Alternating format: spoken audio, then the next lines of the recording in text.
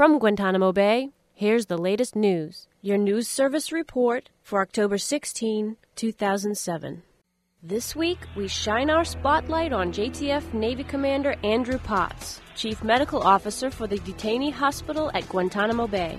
Born and educated in Scotland, Potts knew he wanted to practice medicine. He said he was drawn to the profession by the opportunity to help people while making a decent living. He graduated medical school, finished his residency, and headed to the New World in search of job opportunity. I moved to the States on the 4th of July on the 200th birthday.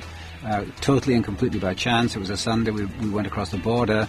We came into the U.S. Nobody said boo to us. Nobody said, gosh, this is a memorable day. You're moving on. We didn't know that. We moved into northern New York State through Ogdensburg.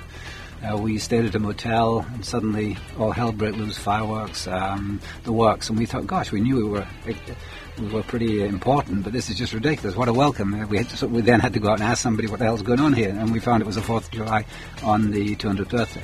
After settling in New Hampshire and working 23 years as a solo family practitioner, Potts decides to go Navy.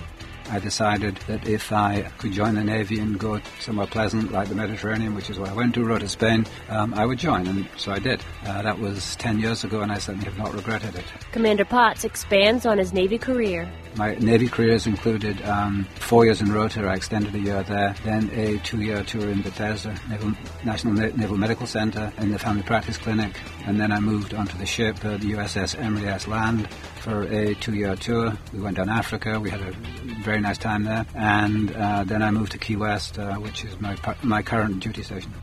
Some words of wisdom from Commander Potts. Try to develop a plan for your life.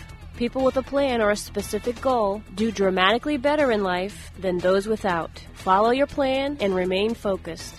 Sergeant Sharon Tabony reporting for Joint Task Force Guantanamo.